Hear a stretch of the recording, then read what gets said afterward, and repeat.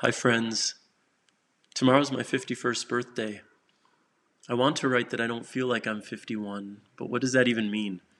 Who's decided what 51 feels like? Or 61? Or 31? For a million different 51-year-olds, there are a million different feelings. As for me, I think farts are as funny as I did when I was 16, and I like to dance as much as I did in my 20s. And I've long held the vision for myself as an 80-something walking through the woods and talking to the trees, more appreciative than ever of nature's wonder. I feel good in my body, spirit, heart, and mind, and for that I'm grateful. Aging can be awkward and uncomfortable, usually from my body's perspective, rather my mind's judgments of my body's transformations. More gray hairs, deeper wrinkles, an increasingly sagging butt. I don't know if it's because I'm a gay man, but gravity's toll on my butt has hit my vanity the hardest. I'm doing squat after squat in the gym, but the little bubble I once had has yet to reappear. Vanity aside, is vanity ever completely aside? I'm heading into this birthday with the same prayer I hold going into pretty much every day. To come into deeper alignment with Spirit, with God, with the energy that created all things, and with our Mother Earth.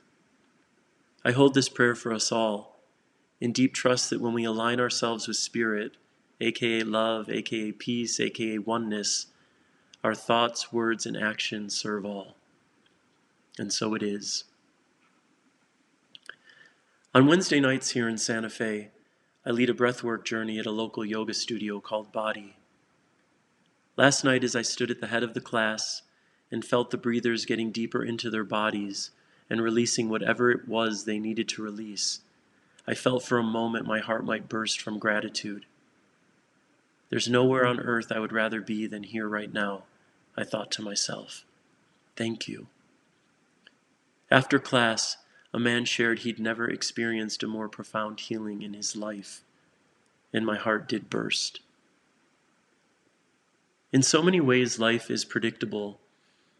I do a lot of the same things each day, think the same variety of thoughts, eat many of the same foods, wake up and go to sleep around the same times.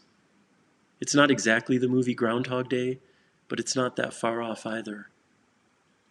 And in other ways, life is wildly unpredictable. Had you asked me a year ago, or even 4 months ago, what I was feeling most passionate about, the answer would not have been breath work. Today, the answer certainly is. Every time I get to share this practice with someone, I feel lit up and grateful.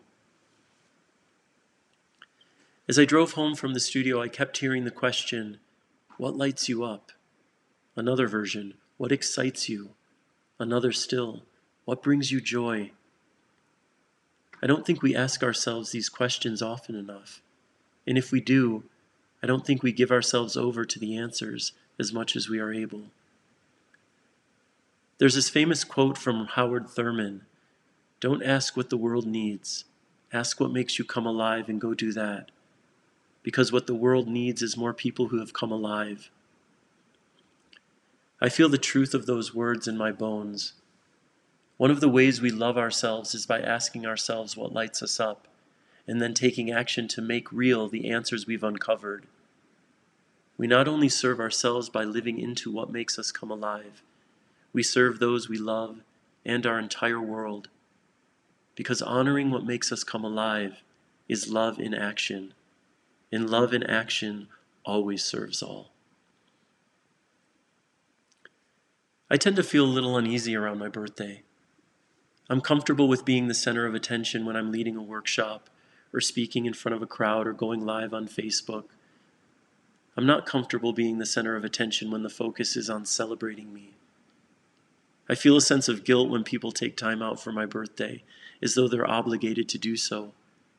Often I don't make any plans, sometimes go off on my own, and then feel disappointed and unloved, even though I actively disappeared to avoid a gathering.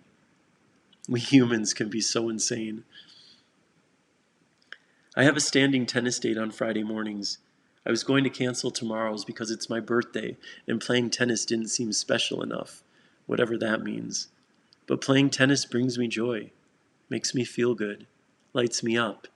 It's going to be a beautiful way to start my birthday. We put a lot of energy into wanting our birthdays to be special in some way. How might our lives change for the better if we made the same considerations on many or most or all the days of the year? What kind of joy gets sparked when we ask ourselves, what action can I take today that will make my heart sing? Or, what do I love to do that I can do today, even just for 5 minutes? Or, in this moment right now, how can I love myself more deeply? The questions are a great starting point, but they alone can't light us up. We have to be willing to act on the answers. And why wouldn't we be when we know the answers stand to create more joy in our lives? Some of you reading this may not know what makes your heart sing. Nothing might come to mind when considering what you love to do. That's totally okay and entirely human. I can think of few exercises more rewarding than discovering what it is that makes your heart sing. Become curious and see where your curiosity takes you. Try new things and give energy to the ones that bring you joy.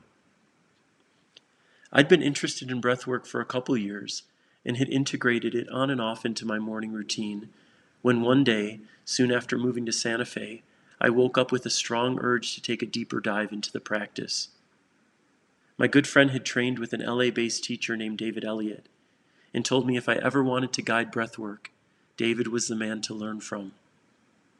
I went online to David's website and was surprised and not at all to discover he was holding an intensive training in March in Sandia Park, an hour from Santa Fe, where I had just relocated.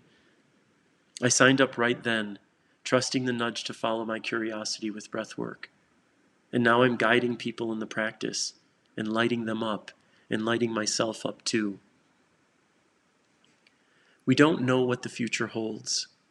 We do, however, know that if we stay committed to making choices that spark joy, that light us up, that reflect self-love, we are much more likely to create moments in the now and future that fill our hearts to bursting. And why wouldn't we do everything within our power to create such moments? So, I've got an obvious question for you to consider, and I'd love to read your answers in the comments. What lights you up? And what are you or can you be doing to make your answers a reality? Please share. To close, I want to share something I posted to social media yesterday that resonated with a lot of folks, and since it has the words light up in it, somewhat connects to today's thoughts.